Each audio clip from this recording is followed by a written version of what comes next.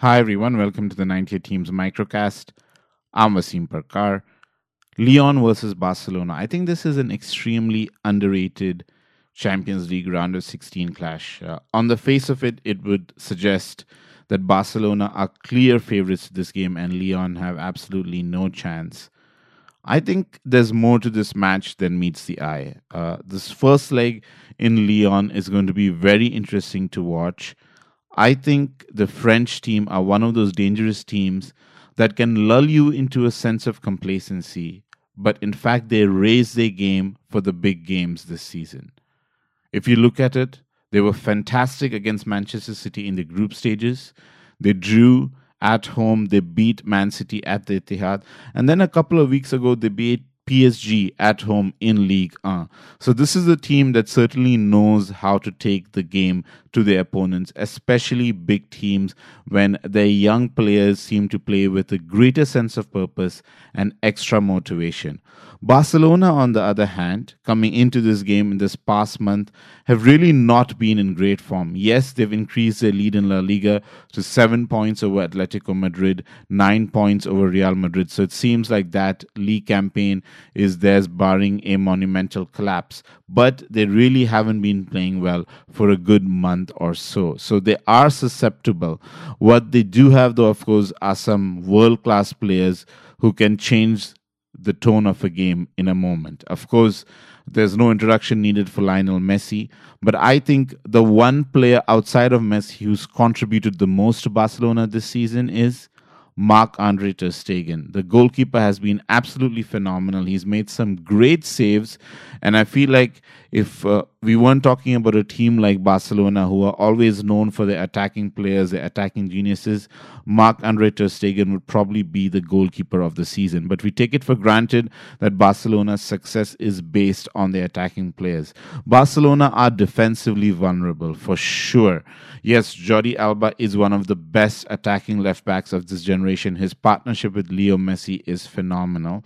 But the centre backs have not been at their best this season. They've dearly missed Samuel Umtiti as Gerard Piqué's partner. Gerard Piqué himself has made many mistakes. Clement Lenglet has tried his best, but it's only his first season in Barcelona. He's still a young French defender.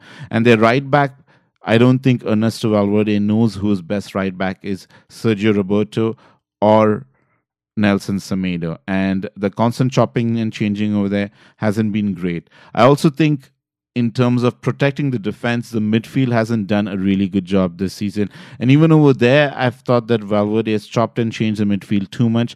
Although in this situation, because of some injuries and suspensions, I think you're going to have Ivan Rakitic, Arturo Vidal, and Sergio Busquets in midfield, which theoretically should be more solid. However, sometimes Rakitic and Vidal can lose their discipline if they get excited about making forward runs into the box.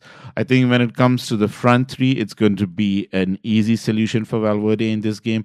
Leo Messi and Ousmane Dembele are both fit, so they're going to play alongside Luis Suarez.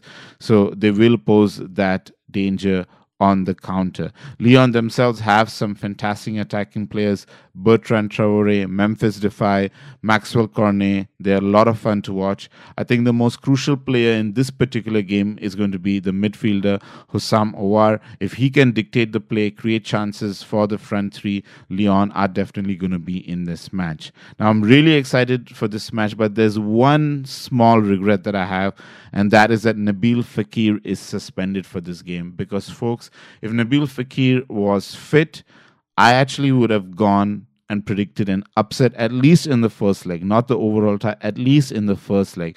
But because Fekir is not there, they missed that little bit of invention. They miss a little bit of leadership and desire as well.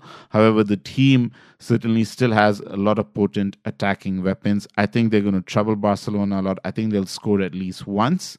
But because of Fekir's absence and because of Barcelona's quality, because of ter Stegen in goal, and then, of course, Messi, Suarez, Dembele in attack.